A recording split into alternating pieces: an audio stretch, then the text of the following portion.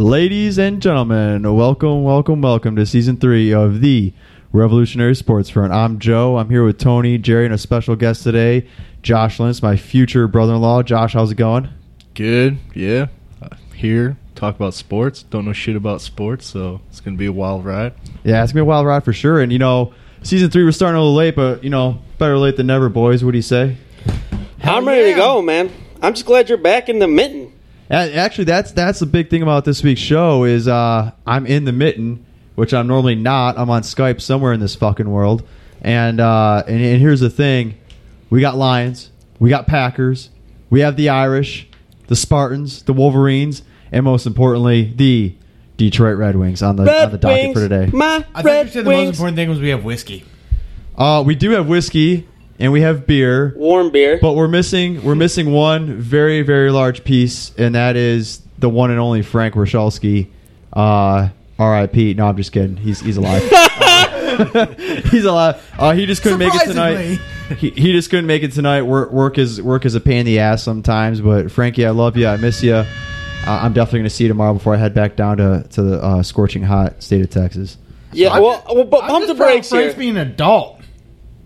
Your future brother-in-law says he doesn't know anything about sports, so we pretty much got Frank here. Are we really that worried? Oh, he will be listening tomorrow, so I'll let you handle the repercussions. He'll just give me the old horse collar outside of Conti's. But all right, let's do it. Let's get to it. Josh knows something. I mean, he went to Michigan. There was a football team. There still is a football team there. But I mean, he knows some stuff about sports. I think he's exaggerating a little bit, but. He'll be able to talk a little Lions. He'll be able to, he's got some things. Speaking of Lions, let's get to it. Let's get right after it today. We got a big show and not that much time. So Lions, first game underwhelming. I think we can all admit that. 5 picks by Stafford. Hot garbage fire. Yeah, real great hot take there, Tony. Did you watch the game, Josh? No. Well, I think Joe, give me something to work with, Joe, please. I think Josh did himself a favor on that one because, man, I mean, yeah, Stafford was awful. Stafford was just, and the thing about Stafford is it's not so much Stafford as I think it is with the rest of the team, and maybe as much as it is like say, we've heard in the local area people talking about Matt Patricia and things like that. I think it's like an anomaly for Stafford. I mean, there was a game against the Chargers way back. When Peyton Manning was with the Colts, he threw 5 picks against the Colts in one game, and the Colts blew them out. Brady threw 4 against the Chiefs a couple years ago, and they won the Super Bowl that year. Yeah, I mean, even the best quarterbacks have done it. They've had that night where it's just not going to go their way, and they throw a lot of picks. But the picks though are just on the laundry list of issues for the Lions right now, and it's just week 1, and that's got to be very, very alarming for the Detroit Lions. I think looking at the Lions as a whole, I don't ever judge too much from week 1 of an NFL season. First of all, with the limitations on practice and stuff now, these guys basically, that's the first time the Lions have suited up since last year, week 17, right? Yeah. So they're going out there. They had some hiccups. It's not that they lost, and the 5 picks is understandable. Like you said, Peyton Manning's done it. What scares me is the look on Patricia's face when it was all going wrong. He looked like a confused child who lost his puppy in the woods. Yeah, and he's a young coach, man. He's a rookie coach. As far as a head coach goes, I mean, he's been a coordinator for years and years and had a lot of success, obviously. But the thing is, for him, is he's going to have to rally the wagons here. He's going to have to circle the wagons and rally the boys and get these guys going because they're going to the 49ers where they're paying a quarterback way more than he's worth. But the guy can actually play decent ball, and they're going to be on the road, which is always a challenge, out in California. So they're going to need to bring it and even the ship because as soon as they go to New England, it's probably going to be a.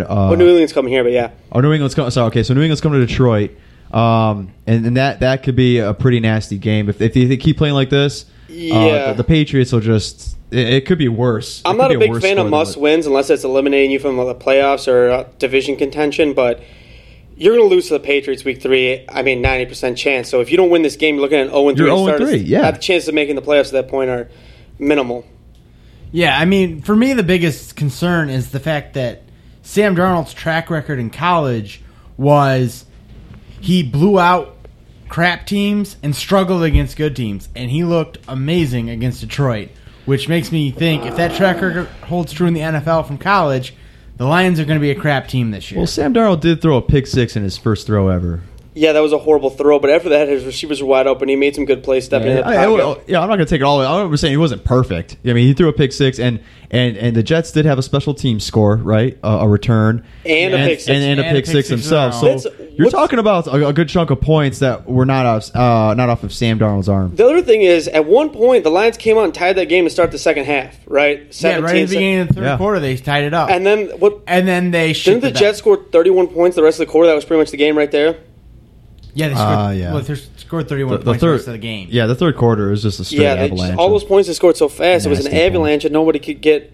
But that's what happens week 1. I mean, the Saints got blown out by the Buccaneers. You think that's going to happen when they play in week 10? I'm not. I think. Do you not believe in Fitzmagic? I mean, I think since Frank's not here. But I'm not just going to go into the shed and put a bullet in my brain like what you're saying. I'm not going to do it. So I'm not doing it yet. I think it's appropriate for this situation. I don't think week 1 speaks to a season at all in the NFL the way it is today. Yeah, and although the Lions, I do think look they're screwed in that division. Honestly, they're probably the 4th best team now. Oh, dude, watching Khalil Mack play for the Bears when he's supposedly out of shape and not in good condition, and he's just tearing through that line. He's going to be all over Stafford both times they play him this year. Yeah, and I think I was a fan of them keeping Jim Bob Cooter as the offensive coordinator because I thought he had a good rapport with Stafford and he had some good throws. But now they look back on it, that was a bad opinion by me. I can admit that I was wrong. The guy can't call a run game to save his life. Like LeGarrette Blount's getting killed back there. Kerryon Johnson's getting killed back there. At some point, it's not the running back. I think it's he knows how to air it out. He doesn't know how to keep it on the ground. I think at the time, though, they had a different style of offense. I mean, you look at the 2 running backs they have right now, those guys are meant to run with the ball. They're not meant to go out and catch it. The running backs they had before, I think, were made to go out. We still have Theo Riddick. Okay, but... No, I see what Joey's saying. You got some big... from Nebraska. Abdullah, yeah. I mean, I think there... And you're not going to see Riddick as much as you're going to see Blount or Kerryon. So, I mean, he's really a third back at this point. Am I he's wrong? just a receiving back. Yeah, he's just a receiving back. So I mean, now he's kind of a one-dimensional back, and you kind of take away the guessing game of him and Abdullah, who were the top 2 backs, a year ago. So I think the personnel has changed now, and I think what's happening is Cooter is going to start to get kind of phased out of the coaching staff. They're probably going to bring in a different offensive guy next year. That's more of Patricia's style of what he'd like to run. That's another thing I want to talk about, though. Patricia's style, he's trying to copy the Patriots, and what the Patriots have that nobody else has, and I mean, everybody says this, they got Tom Brady. Like, Belichick was a failure pre-Tom Brady. You know what I mean? Yeah. And Tom Brady wasn't that great of a college quarterback before Belichick. They're like they're a perfect couple. You know what I mean? Like Michelle and Barack Obama. They're just picture perfect. Well, it wasn't necessarily a failure. Tom Brady's MO has always been that he's a hard worker. And I think that's what helps him. Congratulations! Well, he's in the NFL. Of course, he's a hard worker. I mean, was he really? I mean, I thought they were in like the AFC Championship when Bledsoe got hurt. No, Bledsoe got hurt partway through that season. Yeah, partway through. Really? I thought they were in the playoffs when that happened. Okay, never mind. Yeah, no, and I mean they work well together, but you can't take that system. That system is only meant for winners. People only buy in when you're winning. You know what I'm saying? Oh, yeah. His whole trying to bring the Patriot way doesn't work anywhere else but for the Patriots because. You have to it's the Patriot way. You have to be playing in Super Bowls every 2 out of every 3 years, basically. Yeah, if you look at Andy Reid's coaching tree, Doug Peterson, Super Bowl champions in it. You know why that works? It's because Andy Reid is more of a people person. He's out there talking to people. Belichick said he's hung out with Randy Moss when he was on the team one time outside of work, and in 5 years he saw Brady one time outside the facility, and it was at Randy Moss's Halloween party. You know what I mean? They're not friends. They don't go grab a beer on a Tuesday like you would think. That doesn't work for everybody. It works for them, and it's an anomaly. You know what I mean? It helps when you're winning Super Bowls, and they used to say something about Scotty Bowman on the Canadians, the Montreal Canadiens. I love this saying. Everybody write this down. Listeners at home, remember this. They talked to the who was the goalie? But he said you hate Scotty Bowman 364 days of the year, but on the 365th day when you win the Stanley Cup, you love him to death. Who was that goalie? Ken Dryden. The Montreal Canadiens said that about Scotty Bowman. Yeah, there was a defenseman, I can't think of his name, in Detroit who basically said the same thing about Bowman. Was that Bowman would purposely play mind games with you, stand where you're supposed to clear the puck out of the zone to see if you had the guts to clear the puck right into him, basically. Yeah, when they gave Holmstrom the number 96, Holmstrom said, "Oh, is that you gave me that number?" What was it?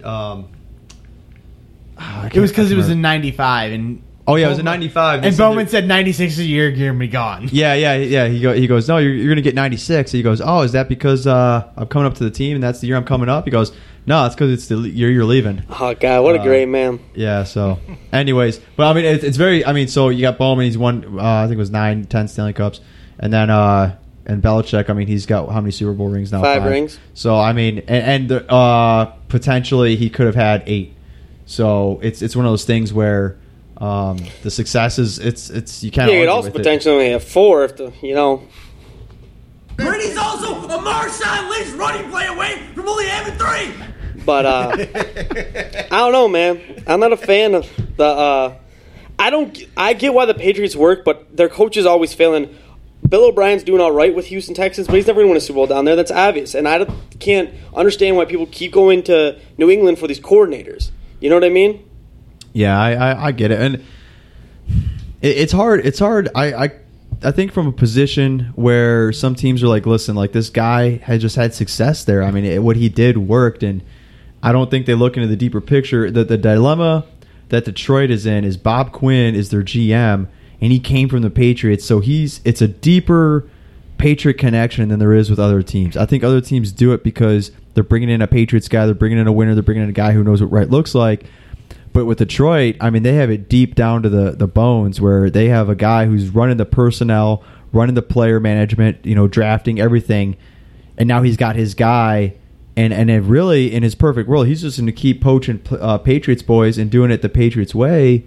And quite honestly, I thought they were on the right track. I thought that tackle and the cornerback they got from Texas were pretty good second-round picks, but what I found out earlier in the week was that neither of those guys have been really playing, so we'll have to look, as the season goes on. Yeah, I mean, if we're looking at draft picks, Tease Tabor didn't play at all. Jared Davis, he can tackle, but he can't cover worth a lick. And maybe he'll learn how to cover, but covering at the linebacker position is kind of instinctual. It's a must. Especially in today's NFL where it's so pass heavy, and he's just getting burned by anybody with the 2 legs out there. It's ridiculous. You know? At the pro level, if you can't cover and fill gaps and play as a linebacker, you're just not going to make it. The truth is, there's been a long time the Lions finishing in the middle of the pack or towards just barely, when it was 3 out of 5 years to meet the playoffs, they were wild cards. So they had years where they weren't getting top talent, and they also don't have top coaching to develop the talent they do get. Some teams survive the top, like the Packers 7 straight years in the playoffs, the Patriots 8 straight years. Somehow they find a way to find picks, get it done, but they also have Rodgers and Brady, 2 of the greatest to ever do it. Where with the Lions, they aren't drafting low enough to get your Staffords or Calvins anymore, and they're picking guys who aren't that good. Yeah. I mean, it's one of those where when you're drafting in the middle of the pack like that, you got to be able to scout the guys so that way you can find that guy who's going to be that Rookie of the Year candidate who's going to take you from middle of the pack to upper echelon. If you want to, win a playoff game to start with, let alone contend. The Lions drafted a long snapper this last season. I can be a long snapper. You can't hit the guy in the NFL. Yeah, I think I was curious. The Lions didn't go with. I think they're running a 3-4 defense right now. Correct? It's the first time in a long time they're running Patricia's 3-4 defense. It's kind of like a mix. It's a mix. Like they mix 3-4 and 4-3. So I was talking to my dad, Papa Bear, earlier, and we were talking about the Lions, and he was surprised that the Lions didn't really push hard for Khalil Mack, and it seems like Chicago. And Tony, you actually mentioned Khalil Mack a minute ago.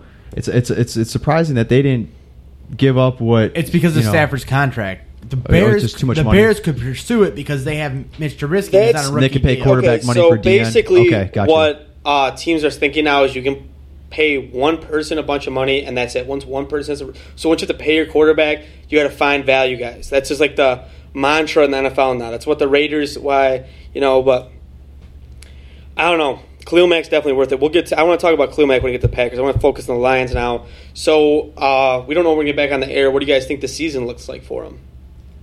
I don't have the schedule in front of me, but I think 4 wins would be good. 4? They're more than a 4-win team. No, they're better than a 4-win team. Let's take a look at the schedule here. I lost honestly think to the Jets with a rookie quarterback. Yeah, but 50%. 500, 8. I was actually my prediction, Josh. So for somebody who doesn't know anything, you're right on track. What did Josh say? 50%. He's saying 8-8. Oh, 8-8. Okay.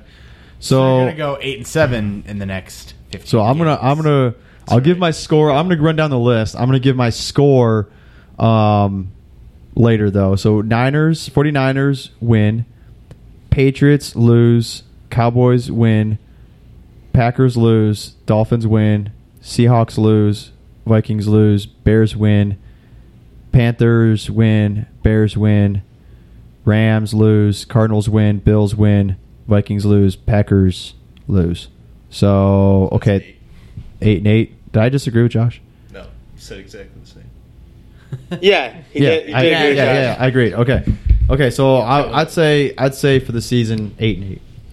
I think that's right where they're sitting. They're like an 8-8 team. I mean, the thing is, you're gonna have injuries or something. I mean, all kinds of things can happen. I mean, we have to see how things shake out with injuries, but I mean, the Dolphins, Dallas, those are very winnable games. If we look at what you saw the first week of the season from those the Jets' teams. defense ain't bad. Like, everybody's ripping on Stafford, but the Jets' defense is a solid defense. They got Leonard Williams, Darren Lee, and then Tremaine Johnson. That's a solid 1-2-3 punch. That's basically taking away a third of the field every play, wherever they're at. I just think they're going 0-6 in the division, so that means, other than that, going outside of the division, you have to go 8-1 the rest of the way to be 8-8. I don't think they're going to be able to do that. I don't see them losing all those games in the division. We'll see. You're always going to squeak one out here or there, but all right, so 8-8. I got 8-8 too. Tony? 4-12. And I'm the Lions fan That's here. coming from the Lions fan here. That's not good. Frank, I know you're out there. 15-1. We got it. We need something realistic. They're winning if you the say Super anything in Bowl. the double digits as far as the win column, we're gonna have to call you out. All right. Well, no, they're not winning 10 games. Sorry, they're not. All right, let's flash up to a game that, was worth every dollar of admission. Sunday Night Football.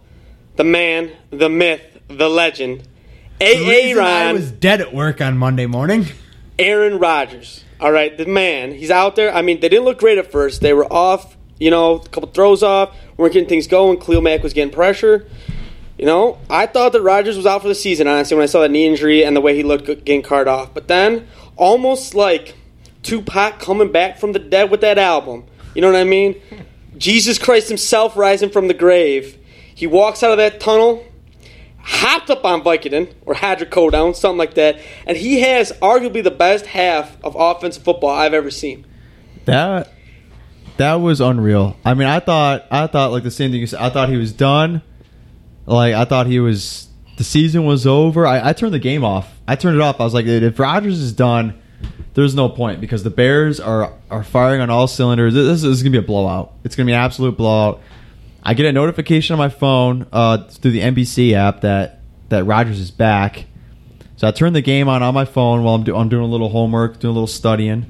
And so I'm watching the game, and it was unreal. It was absolutely unreal. Like, what he did, basically on one leg. If you watch his throws, he's on his right leg, or was it his right leg or left leg that got Left hurt? leg's the one that left knee sprain. Yeah, left knee that got hurt. So he's like on his right leg throwing these balls. By the way, it's not like he came back like necessarily fresh or anything. He came in on one leg and threw some awesome throws. And man, oh man, it was something to see. Obviously I don't want the quarterback to be hurt, but Rodgers, when he's a little dinged up, sometimes he plays better because he doesn't try to extend plays.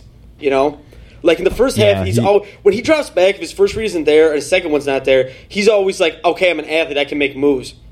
Once his knee was hurt, he was hitting slants, drags, all kinds of things. But I have two takeaways from that game. The first is the Packers have 2 first-round picks next year. They do have cap room. They should have signed Khalil Mack or traded for Khalil Mack. I don't understand why they didn't. I'll never understand. I get you can't pay 2 people, but Rodgers' money's all up front. He's getting $80 million before March 3rd. They don't have that many. Like, their young guys, they have a long time where those cornerbacks are going to be up. Yeah, they should have got Khalil Mack. Number 2, from the last drive of the game when they were up 24-23, last year's defense would have choked that away. They would have given up the field goal. Those young cornerbacks, they aren't there yet. I didn't like them in the first half, but they rallied in the second half. They made a couple of plays, and I can actually, for once, see some talent in the secondary and see some aggressiveness out of the linebackers. And it's not there yet. It's not there yet, but They're for the coming first around. time, I can feel positive about my defense since about 2010. They're coming around, dude. They're coming around big time, and it was pretty cool to see. Like there were a couple passes there where if the Bears catch it, they're within field goal range, and the corners were in Right great there. position, and they knocked the passes down. I mean they couldn't have played it any better. Any better, it's an interception. So I mean, it is very, very nice to see that there's some secondary help, and then now maybe the pass rush benefits from this because they were starting to get to Trubisky. Yeah, in that and fourth quarter. Mohamed Wilkerson did way better in the second half. Yeah. And as a team overall, obviously the second half looked better and they had more momentum and stuff like that. But I'm not. A lot of people came out of the game like, "Oh, this could spur them to the Super Bowl." I'm not that ecstatic. I still think it's gonna be a rough season it's for too them, early. especially with the Vikings and the Bears like that. But I'm looking around 11-5, 10-6, wild card. I'd rather have a slow start than a Burnout at the end. Burnout, yeah, like blower wad now and then have a burnout at the end. So, what would you say was your prediction for the season? About 11-5, probably. Yeah, I put down about 11-5. The good news for the Lions and Packers is you It got just the sucks you have NFC to play East, so Minnesota you have one twice. loss in the Patriots, but then you have three. I mean, I'm not going to call them gimmies, but you should You win mean the AFC East? AFC East. Those are you should win those games, and because the Packers finished third or fourth in division last year, they're going to be playing the third or fourth divisions. They're going to have some Yeah. easier games. So Yeah, I think the biggest thing is how they do against Minnesota. They got them tomorrow. So we'll see how it goes. I want to spend like a half an hour breaking down these throws, but I'm going to break down one of them. It's the one to Geronimo Allison for the first touchdown on the comeback. So they had a cornerback go out, Prince Amukamara, and Rodgers, the announcers kept saying, "Oh, he looked out the safety. He looked out the safety." That's not what happened. What happened was he was going to test that rookie corner because he knew they were in like a man one shell or something like that. Mm-hmm. So he just was staring at him so long the safety had to bite over there. Then as soon as the safety did, Rodgers was like, that means there's nobody on the other side, and threw it to Geronimo. Great play by him. Also, vintage Randall Cobb on that run. Yeah, He looked fast for the first time in a long time. that looked really good. I couldn't believe that they pulled that play off. I mean, really, it was just a dump off, dude. It was like a 10-yard dump off. It wasn't 3rd and 10 though, and it was a rocket. Yeah, I mean they had to get the first down. That was huge. So it was more like a dump off because nothing was there, and the play kind of just broke down. And then it broke down pretty much again when the seas parted and he had nothing but green to like the 10-yard line. He had to make one move and then he was in. It was Yeah, and you could say get down 20-0, or 20-3, 17-0, but Deshaun Kaiser was in field goal range, strip sack by Khalil Mack. Yeah. There's 3 points they could have had. Yeah. The last touchdown by the Bears, the one that made it to 20, was a pick six by Khalil Mack because Deshaun Kaiser, it was a screen, it got blown up, and he just lofted in the air, hoping instead of getting hit. He should have eaten it. It was the end of the first half. He could have. I don't like the screen play call with that quarterback. Personally, I know it's supposed to be a safe play call, but more times than not, that's what happens when you have somebody get panicked back The there. defense played pretty well. The score didn't necessarily indicate what the defense did. They had a couple you drives had to give 7 points with Cohen back. and Juwan Howard, but Yeah. they were doing like a couple weird formations. But when the Bears ran out of their scripted plays, it was over. Yeah, You know what I mean? You can't sit there all game and run like trick plays and shit. You can't do that the whole time. Yeah, so NFL teams, if you don't know, listener, they come out, they have probably the first 15 to 20 plays are scripted for any game. They practice with plays all week long. That's why some teams will look better, and then great teams are the opposite way. They get better at the end of the game because they don't worry about the scripted plays. Well, also, I think at the end of that game, Chicago went almost completely away from Tariq Cohen and went strictly Juwan Howard at running back, just trying to pound it up the middle, burn the clock. Yeah, and the old Packers defense last year probably would have got an 80-yard gain and scored a freaking touchdown as the time ran off the clock. And then when you have somebody like Green Bay who can hit that quick pass and quick score, they can easily get back into it that way because when you're going 3 and out every time, you're not burning that much clock. Where I think if they would have kept it mixed up where they were passing the ball some more, especially when you were playing with Tariq Cohen, who you get him the ball in space, he can make something happen. I think it would have worked a lot better for him if they would have stuck to the game plan instead of playing not to lose instead of playing to win. Yeah. Yeah, and really, at the end of the day, I mean, A win's a win. that's just Aaron Rodgers for you, man. I mean, we saw him do it a couple times at Dallas, and it's just, dude, when that guy gets in that moment. When I saw it's him just come so back. hard to not believe that, like when we were in the Super Bowl, this past Super Bowl, and Brady came out Like, obviously, he got strip sacked, and that was it. But before he got strip sacked, I mean, everybody was like, "We've seen this before." Yeah, I looked at the time, and I was like, "Dude, like, this is just his time. Like, this is just a Brady moment." And then, obviously, he lost. But it's the same thing with Rodgers. When he gets in those moments, it's like certain people are made for that, and just that it excites them. It makes them.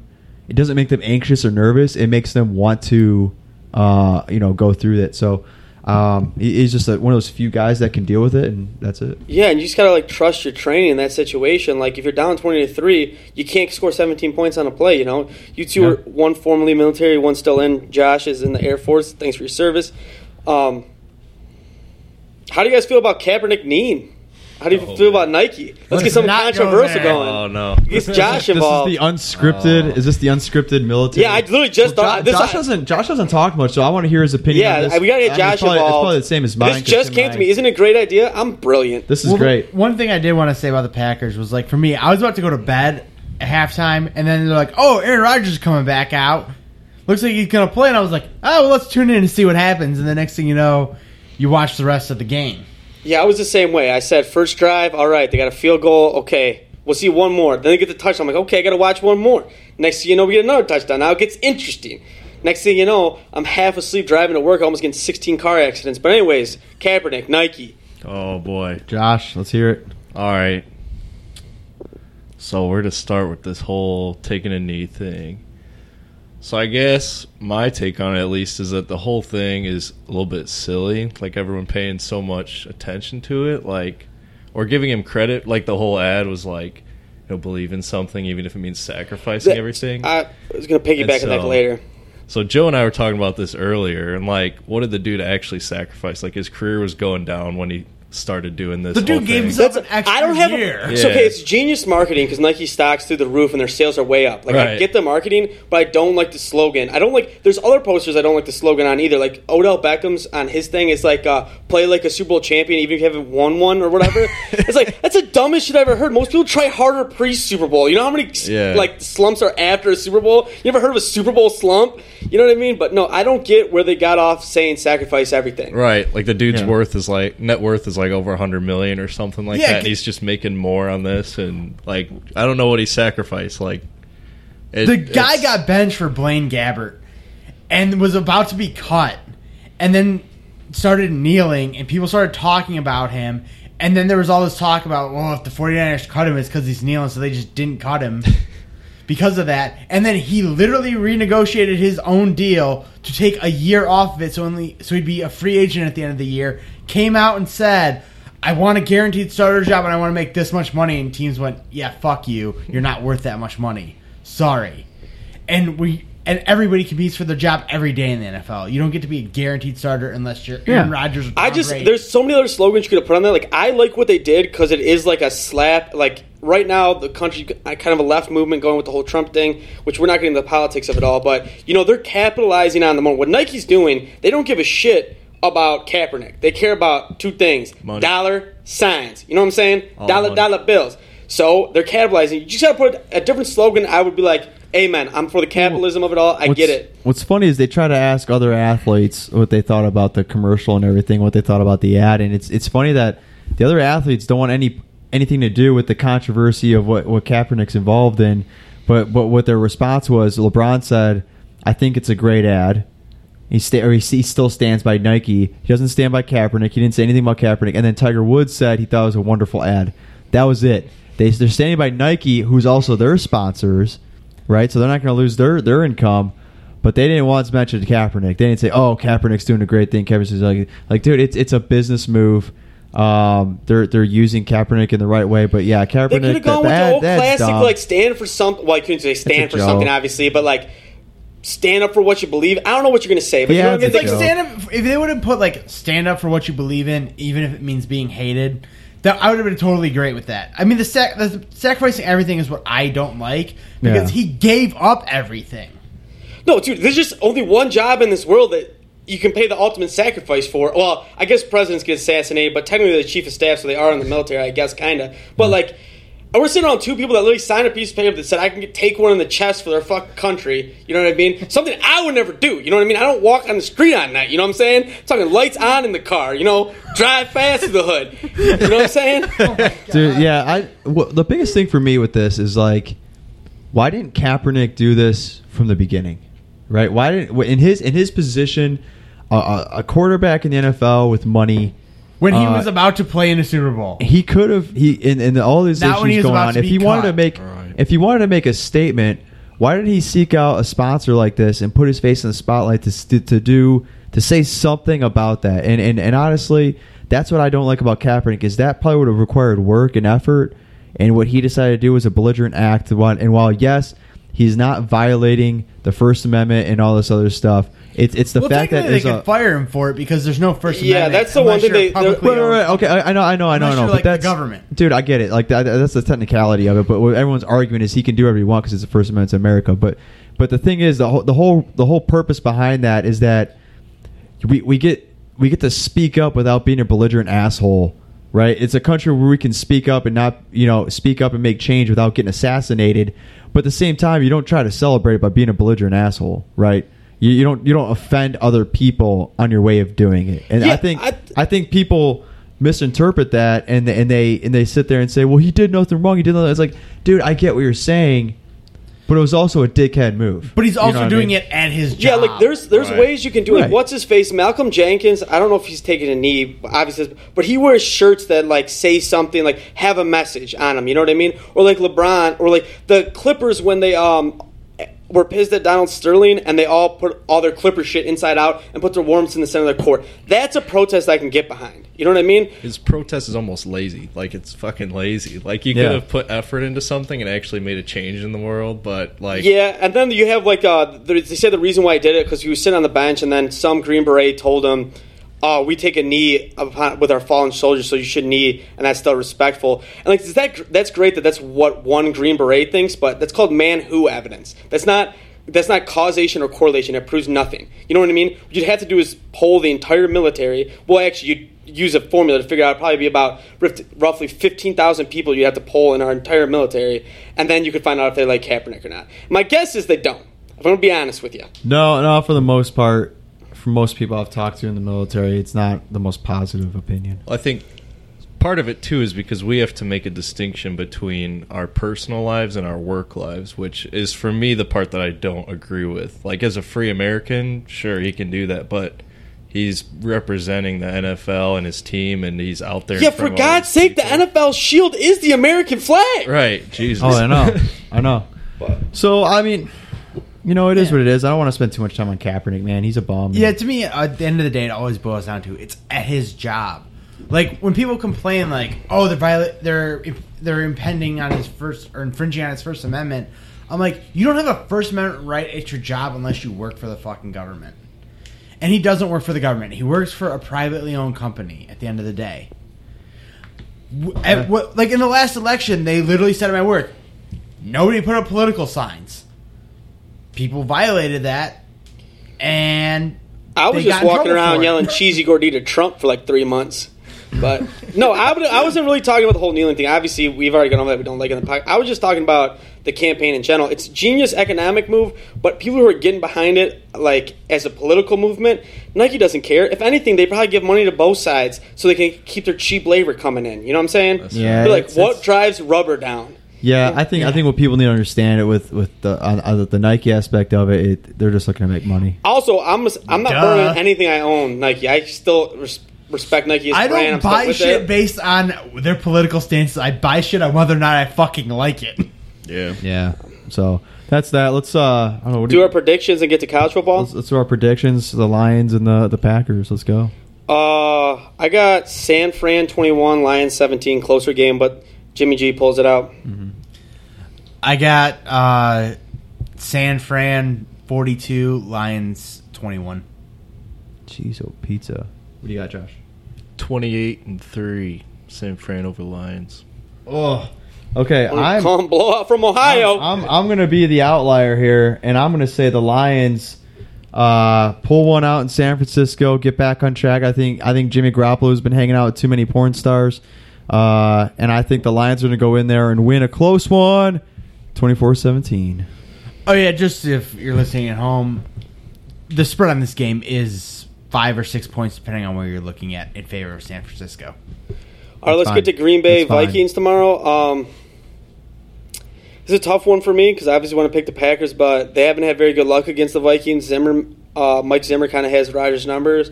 He's going to be hurt. They just came off an emotional win. They're going to have a letdown at home. I got 24-10 Vikings. I'm going with your good old boy, Captain Kirk here. I'm going 35-21 Vikings. Let's say 24-21 Vikings. Man, my guys be the only one on these things all the time. So, where's it at again? Green Bay. Oh, it's in Green Bay? Oh, shit. Okay, so... Shit. Green Bay, they're going to take this 27-14 at home. Green Bay wins. I think Minnesota's offense struggled a little bit more than they should have against 49ers. And especially now they got got to go on the road. Not going to have that home crowd behind them. And I think the Packers got a little something up their sleeve. Little revenge game. Yeah. I like it. Okay. Now to college football. We're going to start with the only undefeated team left of our three teams, Notre Dame, the Fighting Irish. Won today, squeaked one out versus Vanderbilt, but a win's a win. College football is tough. I think they looked good against Michigan. They looked real tough up front. I wish we could have done a show for that one. You know, I lost $50 on Michigan that freaking day. Cocks.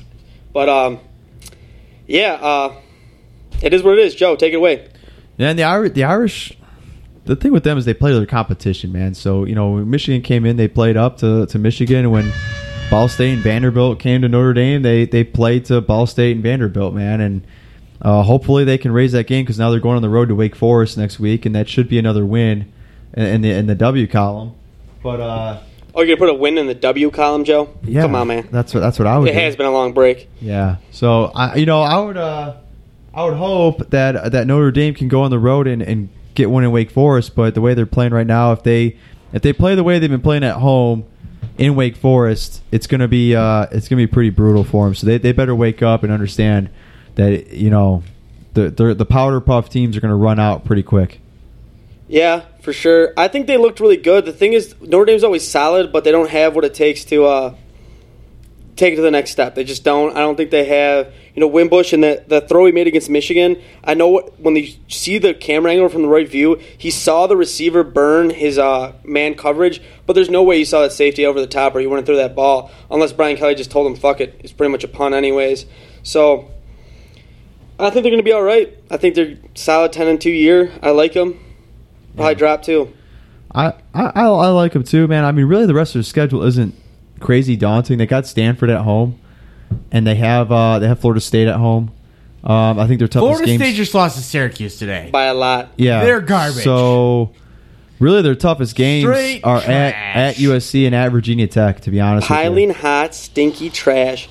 But yeah, so I mean, college football, unless you're in the national championship picture, there's not all that much to say about it right now. You know what I mean? It's early in the season. Two of our teams are 1-1. One of them's 2-1. You got undefeated Notre Dame, but it's too early to tell. They could turn it on and run the table. I just don't see it in them. You know what I mean? Yeah, the good thing for Michigan State and Michigan is they have the Big Ten championship, and really, I don't see Ohio State and Penn State running the table all the way to that. So they have a very, very tough division with a couple other teams. As a matter of fact, we're talking about Ohio State right now. They're down 4 points to TCU. Really, what it comes down to is can Michigan or Michigan State pull out the big wins against Penn State and Ohio State? Yeah, we'll do another show, or at least something. If we're putting this on YouTube, me and Tony will do something for Michigan State week, big brother, little brother type thing. But it's going to be exciting. Yeah, big brother, little brother. It's going to be an exciting season in college football, but, I mean, I think we kind of talked about this before. My passion as a fan, I've been out of state for 6 years. I love them. I'll root for them in every game. I feel it for like 15 minutes till they lose now, but it's like those are kids out there. You know what I mean? I got 10 years on some of them, dude. Like, I got a cramp in basketball this last Wednesday, and I thought I was dead. How critical can you be of these people? You know what I'm saying? Yeah, dude, I get it. I get it once they make millions. Today. I get the NFL, and I used to like college better because of the passion, but now I like the NFL better because of the play. As I'm getting older, I just like watching the games, chilling back with a nice cold one, like we are now, kind of doing this podcast. But good for Notre Dame. Switch to U of M. Yeah, I mean, they didn't cover the spread today against SMU, but they still pulled out the win.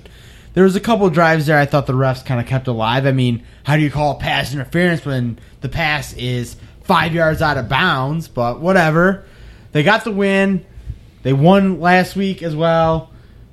I mean, they didn't look great against Notre Dame, so it's one of those. That's the weird MO about Michigan that I was talking with my friend VJ, who will be on the show sometime about. It's like Michigan blows out every shitty team they play. It's like what I wish Michigan State would do instead of let them hang around. That's how Michigan State dropped the game to Arizona, right? Yeah, same thing with Notre Dame. I wish they would do what Michigan. Yeah, Michigan State. But then every time they're in a big game, they look like absolute garbage. Yeah. Like they looked like they should have been on the same field as Notre Dame. I wouldn't say they look like absolute garbage. Would they score 7 offensive points with the Xavier?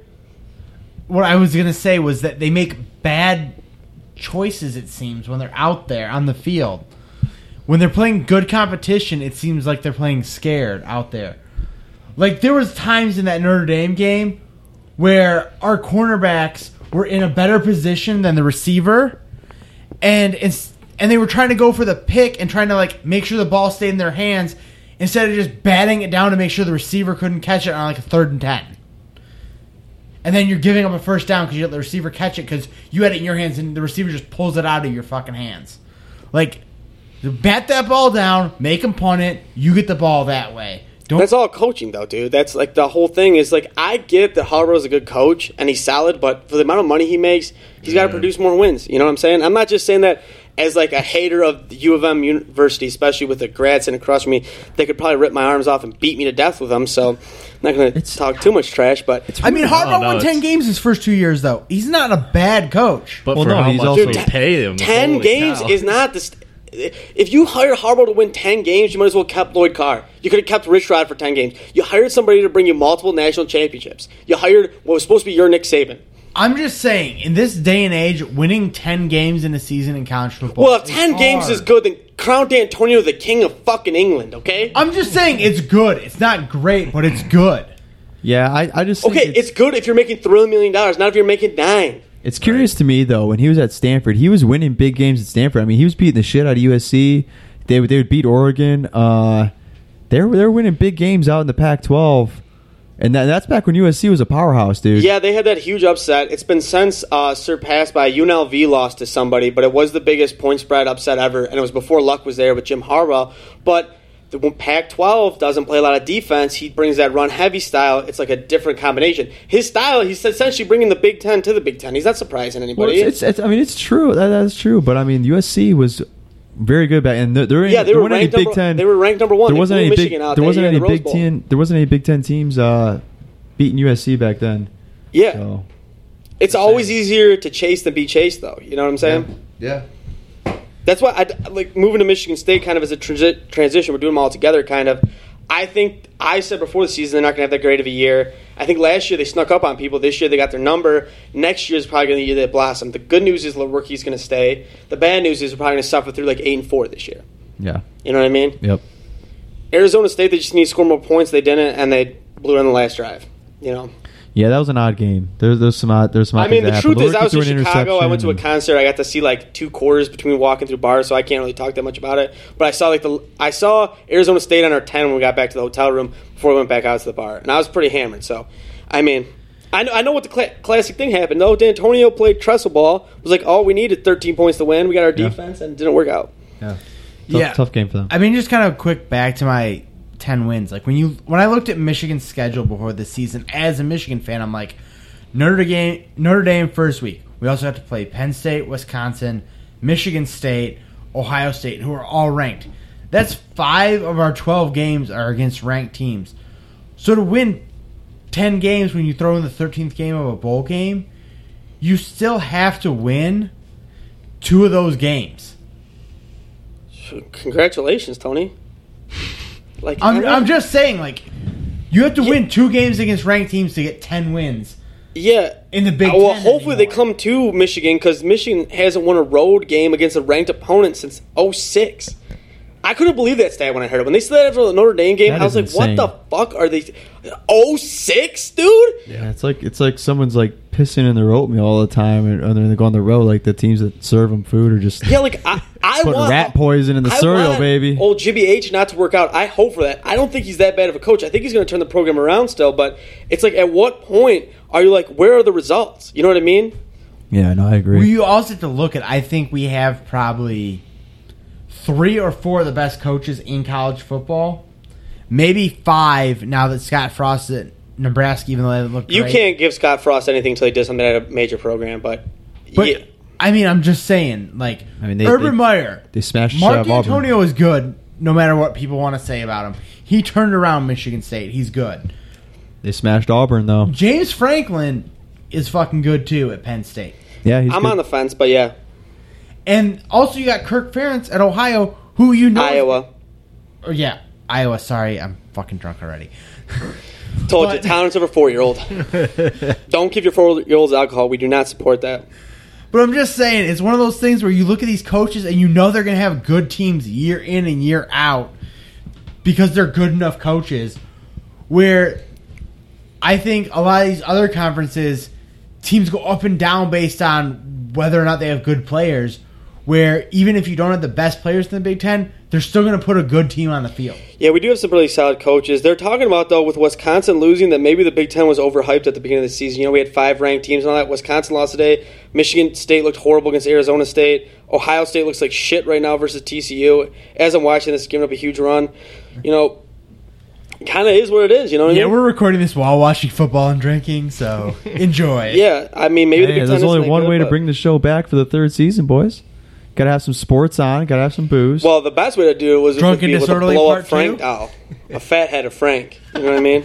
Say cut him out. I said a fat head of Frank because we're missing him so much. Oh yeah, we need to put him. Shout out to my put him real up on the wall. Africans. But Wow. is that all we got in college football? Who do we think's winning the Natty this year? I think Bama's going to run away with it, honestly, with the quarterback that can throw. Dude, that Tua at Alabama is just so good. Dude, I was He's just watching a too little good. bit of and he's that. just surrounded by nothing but talent, dude. Yeah, I mean, Nick Saban got sick of having those game manager quarterbacks that like would throw the random pick that might cost him a game. So he went to a quarterback that couldn't throw in Jalen Hurts, won a national championship. He lost. He comes back the next year. He's down to Georgia. I still can't believe that. But he throws a freshman out there, and now they have a quarterback that can throw. Saban was, flip it. I'll take one that can throw now. Shit. you got sick of those other guys, so he went and got a 5-star quarterback. Yeah, that's a good call. You know what I mean? Mississippi usually plays Alabama pretty close. I was watching a little bit of that game earlier, and Tua was just dropping passes in there for Alabama. Yeah, he's for got a hell of an arm, dude. And he's Yeah, throwing the guy is sick. I mean, I watched a lot of the top teams play, and Alabama looks scary as fuck. Dude, that throw he threw in overtime of the national championship as a freshman, his first game he's ever played. put in the turkey hole. You can't put it any better than Yeah, that. well, the thing is, like, people want to Well, say... how you gonna? He's a freshman in the national champ. Was that 3rd and 17? Yeah, dude, it was Okay, the thing is... Overtime, the national championship. He can't even drink legally, Tony. Tony's losing the people already. No, I'm saying, like, everybody wants to say that it's, like, the first game he played, but he actually played a A lot. lot of games in high school. No, he played a lot that season in cleanup. Tony, you could play quarterback for Bama in cleanup. Hand up, hand up. Yeah, hand all I'm up. doing in cleanup time is giving it to the 5-star No, running I mean, back. he was throwing passes, and I thought a few of those passes were ones where he got lucky on. There was one that definitely was intended for a different receiver who was heavily covered, and Calvin Ridley just jumped up and snatched it out of the fucking air. One of the greatest comebacks in football history, and Tony doesn't think it's good. I'm not saying it's not good. I'm just saying that, like, I think he got overhyped from that 10 game. wins is next good. time- next Win a time. national championship, no good. Next time I see someone come up and clean up time, I'll be like, yeah, that guy's gonna win the national championship right there. He's getting his experience in cleanup time. Well, I'm just saying he's had experience against college level competition before that. Well, yeah. And some of those passes, we get that. I'm just saying. At least one of his touchdown passes did not go to the intended receiver. I get that, dude. I'm just saying, like, that throw Okay, was perfect. yeah. The throw he threw to win that game was a While fucking we're on the perfect Bama throw. topic, That was. this is something Thank I need you. to Thank have you. I'm not arguing that. Thank you. There we go. Something I want to put down for I permanent- disagree with you people slightly, and everybody jumps on my fucking back. All right, so Well, yeah. just in case I get hit by a bus, I need you guys to have video record of this so you can play it at my funeral. Like, everybody talks about It's Bama. only audio, and, not video. all the big networks, Bama doesn't cheat. They don't have to. They're good. Bama cheats, okay? People are just the best at it. You know what I mean? They all do it. Bama's just the best. They got some creepy-ass old accountant somewhere that has all the books. But, like, for example, and what's it? Bama literally got caught cheating by the NCAA, and the NCAA didn't punish them. Tony, can I finish? How much Can I money finish? Can I finish? No. Anyways, Clearly. Clint Dix, Packers safety from Florida, should have definitely gone to Florida State fan his whole life. They gave his church $300,000. Oh yeah, $300,000 to his church, and that's not cheating. dude. I'll tell All you right, what. just don't give me. I like Bama. I like juggernauts. You know what I'm saying? But don't give me the spiel that Saban's so good. He's out there. He's working harder than us. They show the picture after a pick six. He's like frustrated with his defense. Yeah, dude, great. It's a good clip, but they cheat. It's fine. I like it. I like cheating. I'll tell you what. You know, remember that guy, that movie, The Untouchables, with Kevin Costner? It was about Al Capone. Yeah. And they had to find the ledger. That was the thing. Once they got the ledger, they was got over. Al Capone. And they got him on tax There's a evasion. guy. It's not Tombstone. What movie is that? Alabama. Untouchables. He just said Untouchables. it. Yeah. Alabama has that ledger I'm drunk guy. and I heard it. Alabama's got that ledger guy, and the NCAA has been after him with Kevin Costner for years, and they just still haven't got him yet. Yeah. Well, no, they had Bama dead to rights on an academic cheating scandal like they had at UNC, and they went, well, it's so widespread we can't punish the football team, but we're going to punish the women's field hockey team for it. Yeah. Because they know how much money Alabama... Women's field hockey. That makes me think. You remember back, one of the last episodes we did was about the Michigan State scandal and how Izzo and D'Antonio were culpable, and Tony had his big old speech about how they were all this wrongdoing. Guess what? They were cleared by the NCAA and the feds. I was right. Tony was wrong. D'Antonio and Izzo had nothing to do with it. Suck it. No, I said it needed to be investigated is what I said, and you're like, no, they don't need to be investigated, which that's how the Larry Nassar thing happened, is people fucking burying their heads in the sand, and there's more people getting fired over Larry Nassar still, motherfucker. I'm about to have to give you the mute button, bro. I was right. You were wrong. Tony's getting excited now. All right, let's move to something to get Joey excited, and so I can tune out for a minute. Red Wings. My Red Wings. He shoots, he scores! Oh, yeah, Zetterberg's gone. Yeah. So, I originally called that. Thank you. Tony, I'm If you seriously saw our about to group mute you, chat, man. You'd know it. We're trying to do a show here. Nobody cares. No, so the big thing here, I mean, where do we want to start, honestly? I don't even know where to Let's start. There's just so much to talk about. Let's with the Red do Wings. it. First of all, we got about 15 minutes. Second of all, we're going to start. Let's go chronological order. Holy shit, we have been recording for like 50 minutes already. Tony, I swear to God. Like, the people listening wouldn't know it's been 15 minutes. They've been listening for 50 minutes. Anyways, let's go chronological order. Okay. Draft. Stevie Y leaving the Lightning. Z retiring. Who's going to be our next captain? Bang, bang, bang. Okay, so draft. Big draft. Very, very big draft. And I think some teams are going to regret passing up on Philip Zadina, honestly. And then to make matters even better for the Red Wings, Joe Veleno, who should have definitely been a number 10, anywhere between a 10 to 15 pick. And we picked around, I think, 30. Yeah, it was the second to last pick in the first round. We got Joe Veleno, who's been lighting it up as far as the prospects room goes and everything. And then on top of that, a guy who should have gone in the first round, Jonathan Bredrin, Swedish forward. We got him. And then a defenseman that should have went in the first round, we got Jerry McIsaac. All of those guys are doing very, very well right now on their path to the NHL. Really, the only one who could make it this year is Zadina. And he's doing awesome in camp right now. And then to include last year's first round pick, Michael Rasmussen, he'll probably be on the team for sure. Okay, so I want to kind of almost interview you on this. So everybody says Zadina should have been picked higher. What did we pick, 6th or 10th? We picked 6. So 6th? Yeah. What was the reason he fell? Did other teams not like him, or did they have other needs they addressed, or did they just feel, you know what I'm saying? When somebody falls, two things happen. They're actually bad, or teams just missed the boat. So he's a winger, and the teams before us picked centers. So they all wanted centers. So the top winger in the draft was Andrei Svechnikov, Evgeny's brother. Evgeny plays for us.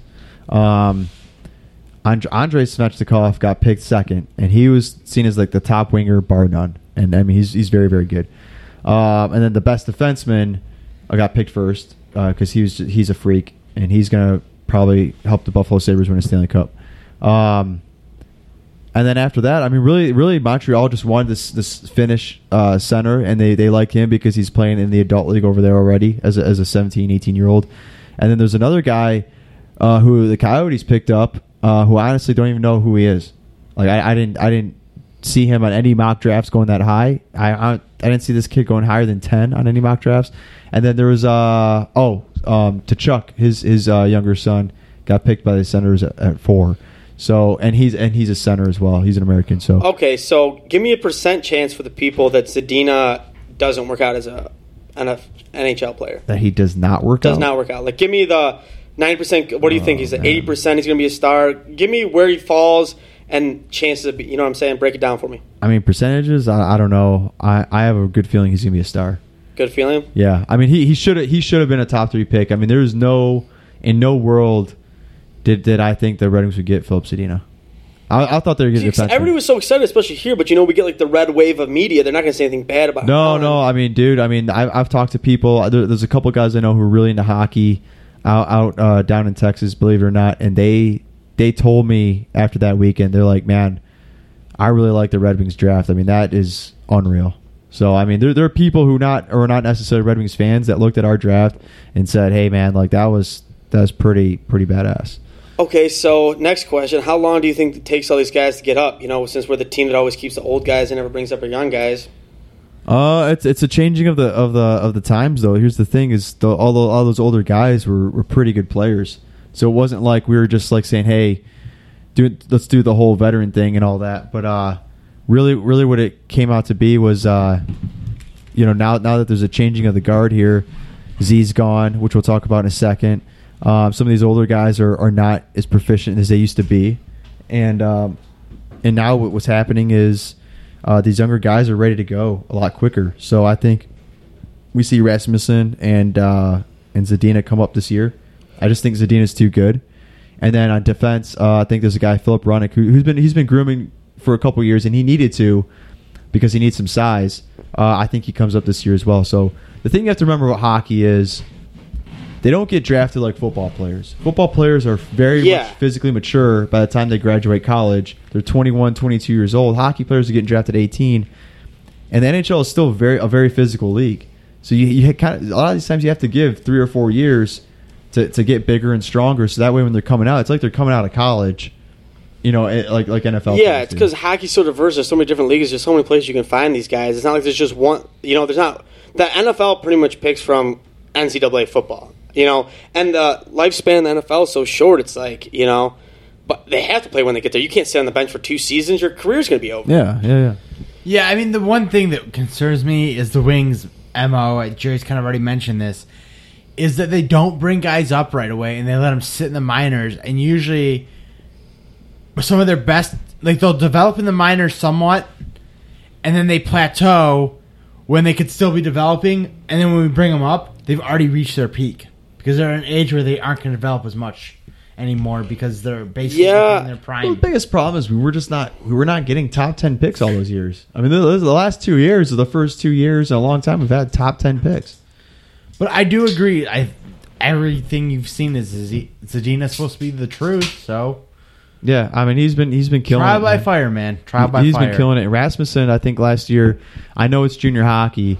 But the guy was averaging over 2 points a game in the playoffs. I mean that's for any league, the playoffs is the better teams that going up head to head, and Zadina was lighting them up. Yeah, but it's like and he's big. We've been hearing about Wings prospects forever, but since like Datsuk and Zetterberg, they really haven't had top talent, but they haven't had the draft picks to get them.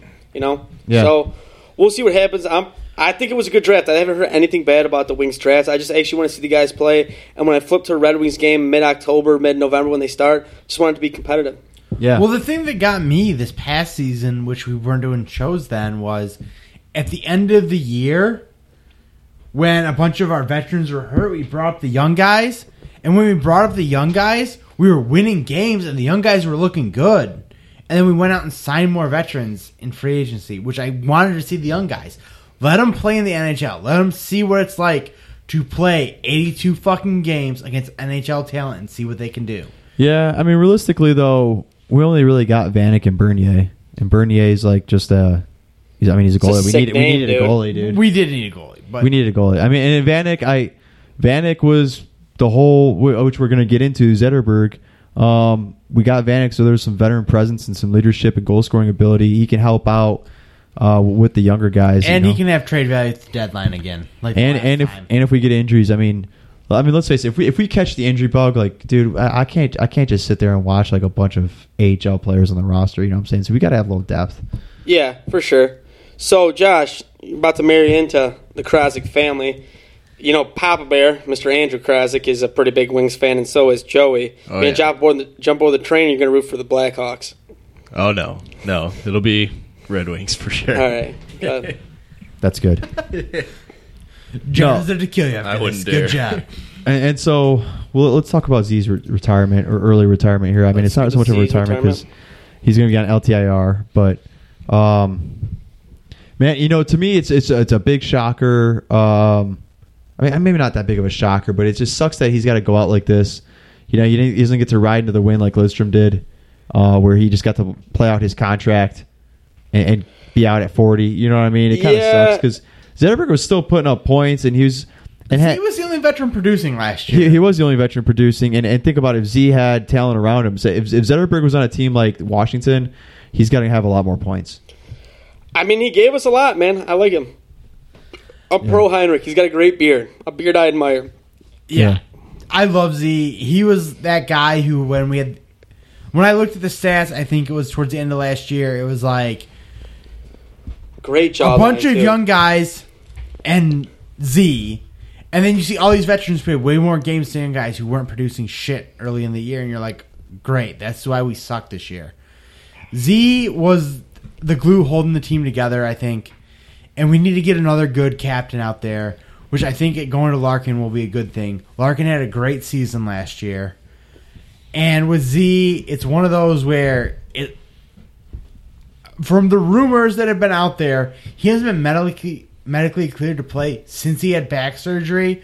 But he said, fuck you, I'm going to play through this anyway. And he's just gotten to the point where his back is so gone he can't play anymore. Yeah, we don't really deal with rumors here on RSF. We don't really support rumors. But yeah, I mean, he gave us everything he had. He literally can't play medically. I love the guy. Great. He was amazing against the Penguins. You know what I mean? Yeah. He was great back when we were in the Western Conference. Won the Conn Smythe. He was, weren't they the first, Sweden, first time they won? He got a gold medal, didn't he? Yeah. He's got was the first European team to win a gold medal? Czechoslovakia won with Hasek back in the day. No, yeah. So he was the first European captain or something like that. He is the first for Europe. Lidstrom was the first European Olympics, captain. dude. Russia's won like 1 million gold medals. They're in Asia, dude. Yeah. Well, aren't they both? Technically, they're both, but they're mostly in Asia. Mostly Asian. But most sports count them as part of Europe. Well, when they did it it's the first time Sweden got a medal or something. I know there's a fact out there. I just don't know what it is, people. Okay? So I'll blow your mind next time. That Swedish team was ridiculous, though. Yeah, that was pretty insane. Yeah, dude. So really, man, I mean, we could talk about Zetterberg all night, just all his accomplishments and stuff. But I think it's best to look kind of toward the future, the next big thing, and I really think it's Dylan Larkin as the captain of the Red Wings. I think he deserves a C. Like Zetterberg, he's very involved in the community of Detroit. Throughout the summer, I mean, the guy runs his own hockey camp, and he participates in 2 other hockey camps. And he's a big piece of putting together the USA hockey game that was for Jim Johansson from USA Hockey. They had like a big all-star game this summer up at Plymouth. Really was, Austin Matthews was there, Patrick Kane was there, all the big American names, Ryan Suter. And they all play in it's like a charity game, baby. Yeah, I get what you're saying. But Larkin was a big part of putting that together, and I mean the guy is 22 years old, and the fact that he's doing that at that age, it shows a lot of maturity. It shows that he can be the face of a franchise because he's doing the right things off the ice as well as on the ice, and his play earned him a pretty good contract. The Wings invested 5 years in him, a lot of money. I think it's $6 million a year. For 5 years, and he's got to take the reins and go, dude. It's a lot of pressure to be captain. There is, but if you're gonna, you guys, if you're gonna put the both money to be down, officers, right? In military, because Yeah. you went to Michigan, so you got both officers. Yeah. You know, it's like to lead people. You know, it's one thing to be a star when you don't expect it to lead. Somebody else is giving the orders. You know, it's another thing to have to be out there, keep team morale when it needs to be, like rip on the young guys when they're not. You know, somebody who was your best buddy, your roommate, your drinking buddy. Now you got to yell at them for going out drinking, and you know, last month you were drinking with them on game night. You know, that kind of thing.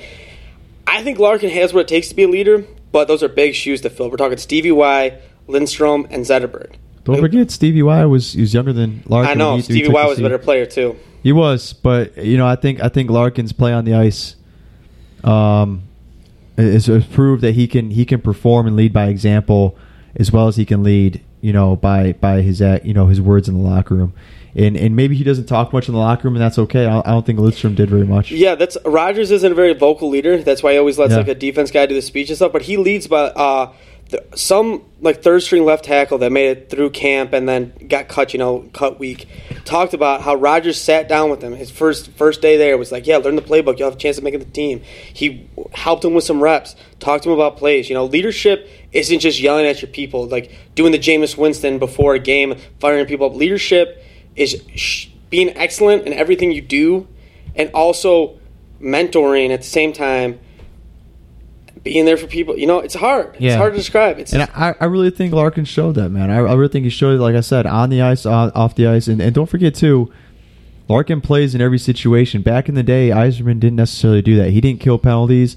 He didn't play in those situations until Scotty Bowman came around. So Yzerman had about 10 years in the league of being solely an offensive player and a guy that did nothing but get after the net. The other thing is, what other option do the Wings have? You know, you're going to give it to Abdicator? No. Right. I mean, one thing for me, Cronwall for like one season, then he retires? Yeah, I mean, what's the point at that? You know, Yeah. at that point, like, what is the point of giving the seat to somebody for 1 year? And another thing, sorry, Tony, I know you got something to say, but real quick, Zetterberg has time left. He will be on LTIR. He will be around in the practice rink, in the locker room. Larkin has a mentor in his back pocket pretty much for like another 2 to 3 years. Zetterberg will be there and can give him guidance along the way. And I think that's going to help a lot. Sorry, Tony. Yeah, no, it's cool. What I was going to say was one thing with Larkin that I like is we always talk about Yzerman. He is known as the captain. Larkin grew Pretty up... sure the captain is Derek Jeter, but yeah, go. Well, I mean, for the Wings. Yzerman is known as the captain. And Larkin grew up in the Detroit area watching Stevie Y as the captain. Which is why I think that's going to help him. He's seen Stevie Y. He's been around Z.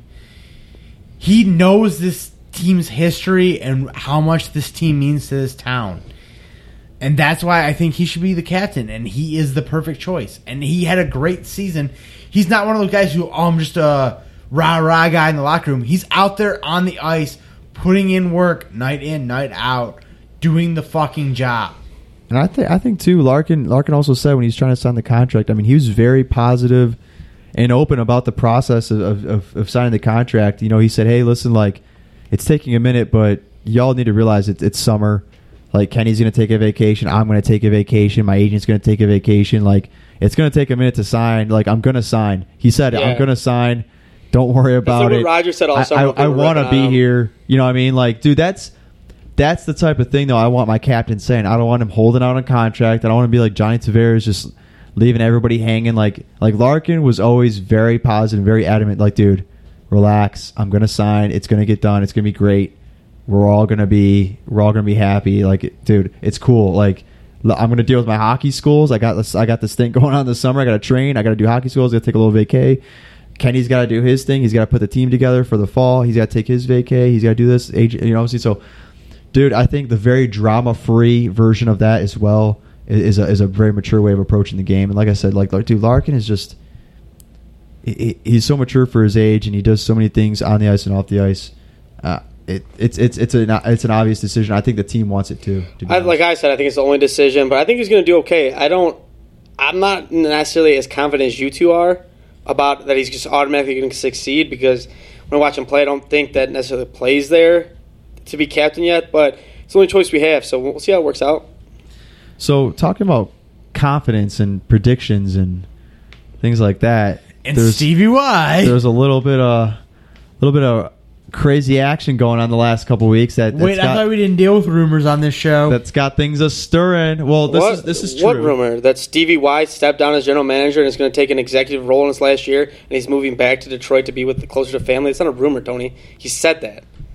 That's fact. But the rumor, I guess there really is no rumor. The speculation. We're going to speculate. That's different. Speculation is the better word. I'm sorry. The speculation is that Steve Eisman will be the GM of the Red Wings in a couple years. And this is my. Can I make a bold prediction? Can I do that? Do whatever the fuck you want. Yeah, fuck. That was an aggressive way to say that, Tony. But yeah, Joe, just whatever. Now that Tony's your world, we're just yelling at living me to in. make a bold prediction, I guess I'll do one. Jeez, don't pull my Show arms us thumb out. up my ass and call me Yeah, Sally. Jesus Christ. So here we go. My bold prediction is Steve Eisman does what he's doing. He does his senior exec role with the Lightning. He finishes out his contract at Tampa Bay. Ken Holland's got 1 year left in Detroit. I think he comes to Detroit as a senior advisor / exec or whatever in Detroit for 1 year while he's home.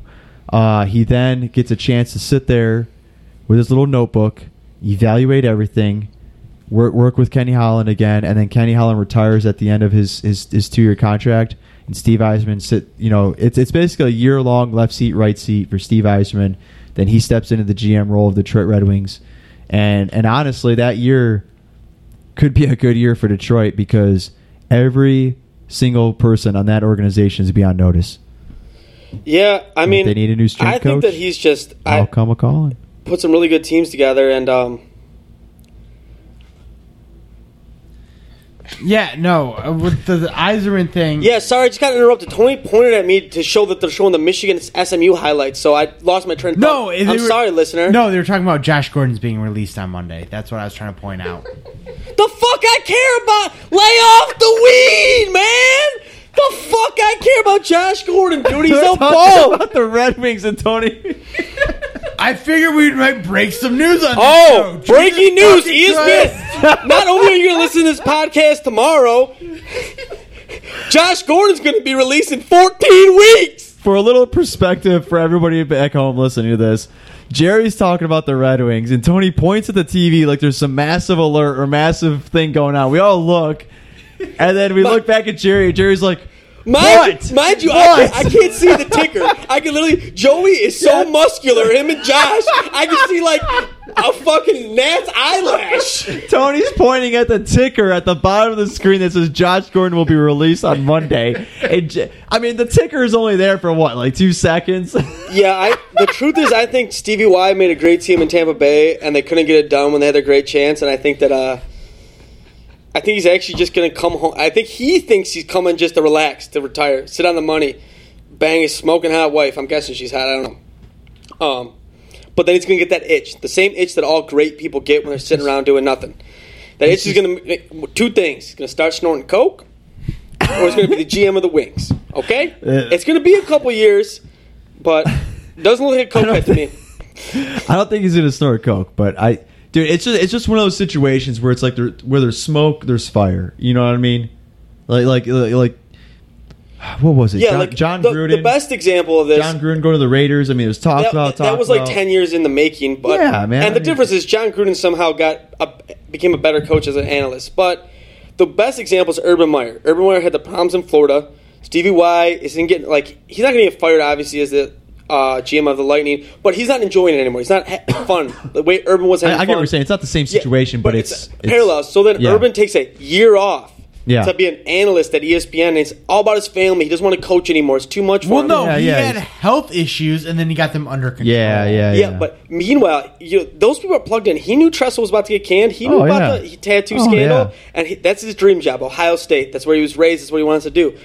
Steve Yzerman's a smart man. He knows that if he steps down and goes, if he wants it, that Red Wings job is going to be there for him. So even if he doesn't, he's setting himself up so it's a play. He can sit on his ass, hang out with his kids, grandkids, or he can have the job. He's setting himself up. It's literally like the prodigal son returns type situation, man. Dude, I saw a picture of him. I put him back on the ice, bro. Yeah, he looks healthy. Dude, you know who could... Everyone asked him at all the alumni games, Nick Lidstrom. They're like, man, you look like you could still play. He's like, no. But, man, it's good to see those guys take care. And Lidstrom's still in the organization, too. We have Lidstrom scouting in Sweden. and he still comes back around every once in a while to sit around with the front office in Detroit. Dude, he's drinking Swedish beer, banging Swedish models, bro. He ain't scouting crap. Or his wife. Okay, wife, whatever. But I mean, he still Swedish. He still has a home in Detroit and everything too. So tax purposes. The great thing is that what we built in the late '90s, besides championships, was legacies and people that come back and help this organization. And really, man, I tell you what, people get frustrated with Ken Holland because of the veterans that kind of sit around and because they offered him a senior advisory role to move Yzerman into the GM position.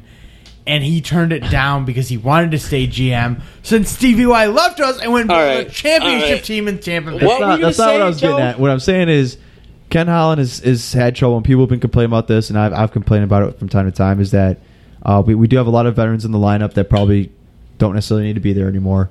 And Steve Yzerman, what he did in Tampa Bay is he was able to move some veterans that probably other GMs were not able to move. He took Martin St. Louis, and the thing is, Martin St. Louis. And when I said about putting people on notice, as Yzerman is not afraid to make a trade. He traded Jonathan Drouin, who was a top 3 pick, right? He traded Martin St. Louis and Vinny Lecavalier, who were legends down in Tampa because they brought a Stanley Cup there, with Bill Davidson as the owner. But they weren't producing anymore, and somehow he was able to get them out and get great returns. He traded Vinny Lecavalier, I think, to the Flyers for Matt Carl, a defenseman who played big minutes in that year they went to the Stanley Cup against Chicago, and then he traded Martin St. Louis to New York for Boyle and Callahan, who were also big components. Fuck Brian Boyle. Who were also big components that Tampa Bay team going to a conference championship and a Stanley Cup championship. They lost both of those, but they're contenders. Oh right? yeah, they were great players. They're legitimate. They're legitimate contenders. I don't like Boyle because he's kind of a goon, but yeah, he's a jackass. I like him. But I mean, they went to the conference final last year. No one was stopping Washington. They're a team on a mission for Ovi. But I mean, Tampa Bay. I mean, if they beat Washington, they win the Stanley Cup. You know what I'm saying? So Yzerman is able to build teams, and no one's safe. No one is safe unless you're Victor Hedman or Steven Stamkos. You know, I'm sure we have a couple guys. And he was also able to convince Stamkos to resign. You know? Yeah. Stamkos could have gone to Toronto for a lot of money, and he would have been the new face of the Maple Leafs. And the Red Wings obviously created space for him. He could have went to the Red Wings, who were about to get a brand new arena, and we're going to pay him a large sum of money. And I know that maybe the non-hockey fan out there, it sounds way better to live in Tampa than it does in Toronto, but if Steven Stamkos came back to Toronto and brought them a cup, they would make him prime minister over Justin Trudeau the next day. You can, all right? You can live life in Tampa, make that money, or you could go to Toronto and live forever. Yeah. Like, literally be like a statue. So he's getting sold on a legacy, and Yzerman had sold him on beaches and a paycheck. You know? Pretty much. And once you have that much, I mean, I don't care who you are, you can say what you want. For some people, it's just about the money, but they don't make enough money in hockey, and that's such an aggressive sport. Those guys are true competitors on the ice. It's about, like, that's why Babcock went back to Toronto. He wants to be a legend. I think we all want to be a legend, you know? Yeah. Oh, yeah, no. If he brings a cup to I'm definitely the Toronto, funniest Preston brother. Well, he's definitely got a better chance now after they signed Johnny Tavares. I'll tell you that much. Johnny Big Nuts Tavares, I like him. Man, they got a tough lineup. But anyways, so I mean, honestly, my bold so to finish my bold prediction, believe it or not, it wasn't finished. I think he becomes GM of the Red Wings. In his second year, Steve Yzerman is GM of the Detroit Red Wings. The Red Wings go to the Stanley Cup final. That's bold. Very bold. We'll hold you to it. We have Zadina in his third year in the league, who's going to be a star. We have a better defense because I truly think Jacob Trouba will sign with the Detroit Red Wings next summer because Jacob Trouba has been vocal about. And Joe Hicketts looked good last season. Who? Joe Hicketts? I'm not really going to talk about him. Jacob Trouba, who's a good defenseman, very very good defenseman from Winnipeg, has been vocal about how he would love to play for the Red Wings, and he'll be an unrestricted free agent next summer. So we get a good defenseman in him, and I think the Red Wings are really holding out for him. I think they're gonna try for a trade. It wasn't going to work out. They'd have to give up too much, and I think they're holding out to just sign him for nothing next year. So, solid. Things would be on the up and up as far as our new prospects that we have in the system and things like that. And I think Yzerman comes in at a good time. He makes some moves. He makes some good picks. And I think he pushes the team pretty far in the playoffs his second year as GM. Yeah, I mean, I'm like. I mean, it's in 3 years. It's not like it's like tomorrow. I'm not okay. If he comes here, they probably will get to the Stanley Cup final. I agree with that, but I think it's like 75%. He's not gonna. Wait. I correct myself. That's in like 4 years, dude. We still got this year. Next, I'm saying in like 4 years. So I mean, there's time to make some changes. All right. I don't think Yzerman's gonna be. Your the plan is GM. for 2022. I want him to be. It's my dream, but I don't. I think he's actually just hanging him up. You think he just wants to come hang out in Detroit? Yeah, that's my theory. He just wants to hang him up, and he's gonna get the itch to come back. It's an itch in those guys, man. It's the same reason why Larry Brown's still out there coaching the SMU Mustangs in basketball. So he's going to get the itch, but he's not going to do it? I think it's about 75-25. 75 what? 75. He's not going to do it. 75 he's not going to do it, but 25 he's going to do it. I just can't help it. Like, where there's smoke, there's fire. Like, how can this not happen? So, Joe, you said 4 years from now, so you're calling the 2022 Stanley Cup for the Detroit Red Wings? They'll be in the finals. I don't know if they'll win it. Oh, dude, if they get there and don't win it, I'm not sure if I can handle that depression again. Yeah, that was pretty brutal last time. Yeah, we know. Yeah, my mom's still... I think the whole town knows. Your mom's forgiving me. She still makes me Baby Ruth bars. Yeah, shout out to my mom. She's a real one. Yeah. She's Even though you broke one of her fucking chairs, and I had to, like, explain it to her. There's a shitty chair. Tony, way to put that on permanent record, you jackass. There's a shitty chair, and it deserved to die, just like the Red Wings died. If it makes you feel better... 2009, Tony, get over it. The chair was part of a set. Another one died the night that Michigan State lost to Wisconsin in the Big Ten Championship. And I can't say it died in a fire for legal reasons, but I can't say it did it for moral reasons. Well, the chair that was part of a set is now a pair of bar stools. Okay, Yeah. let's put it that way. We just refurnished a little bit. I was going to say it's a magnified hunk of wood and metal, but, you know. It's addition by subtraction, right? Okay, addition by subtraction. Before I forget, the music at the beginning was provided by www.packdw.com or dv.com. They want a shout out so we could use it for free. There you go. It's like the 10th page on Google. Good luck.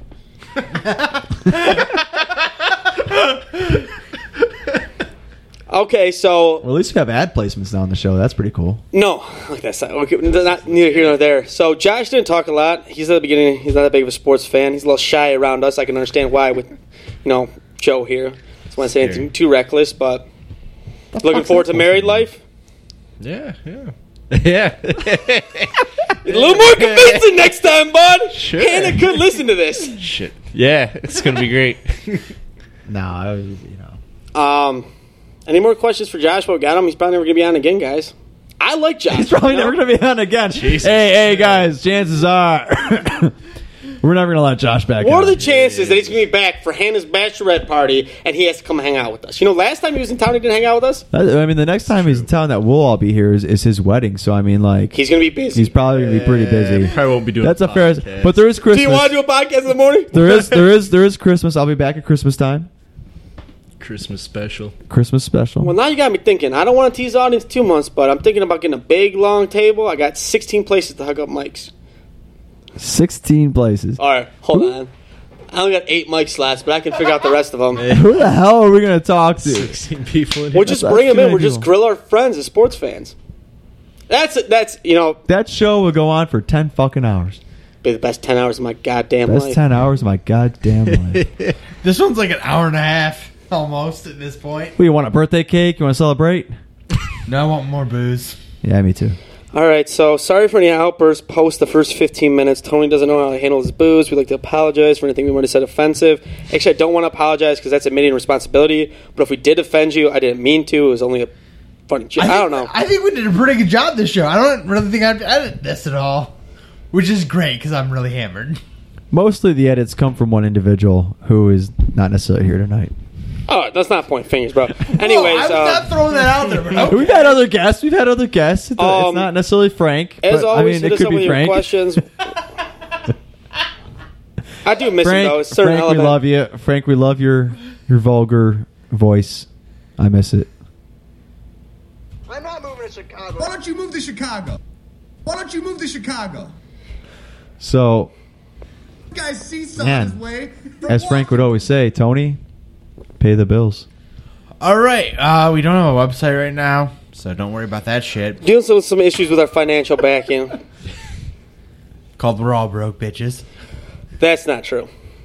Okay, Jerry has money but doesn't want to fuck it up for the show. That's what's up. That's not true either. Tony, just Tony, pay the bills. Facebook.com/Revolutionary Sports Front. Twitter.com/RSF Podcast. And, yeah, YouTube. We have a channel on there, which is where this fucking show is going up. We should have taped this, dude, so people could have seen the Tony point. You know, that would have been freaking gift. I wanted to do that. Nobody agreed with me. I had great ideas when I was sober, but nobody wanted to listen to them then. Well, that's before I knew Frank was not going to be on the show. And also, we have an Instagram. Search Revolutionary Sports Front. You'll find it. There ain't shit there right now. But we'll put some shit up soon. Is that it? I need to figure out how to work this mic. Just say, Adios, amigo! maybe Tony shouldn't drink anymore.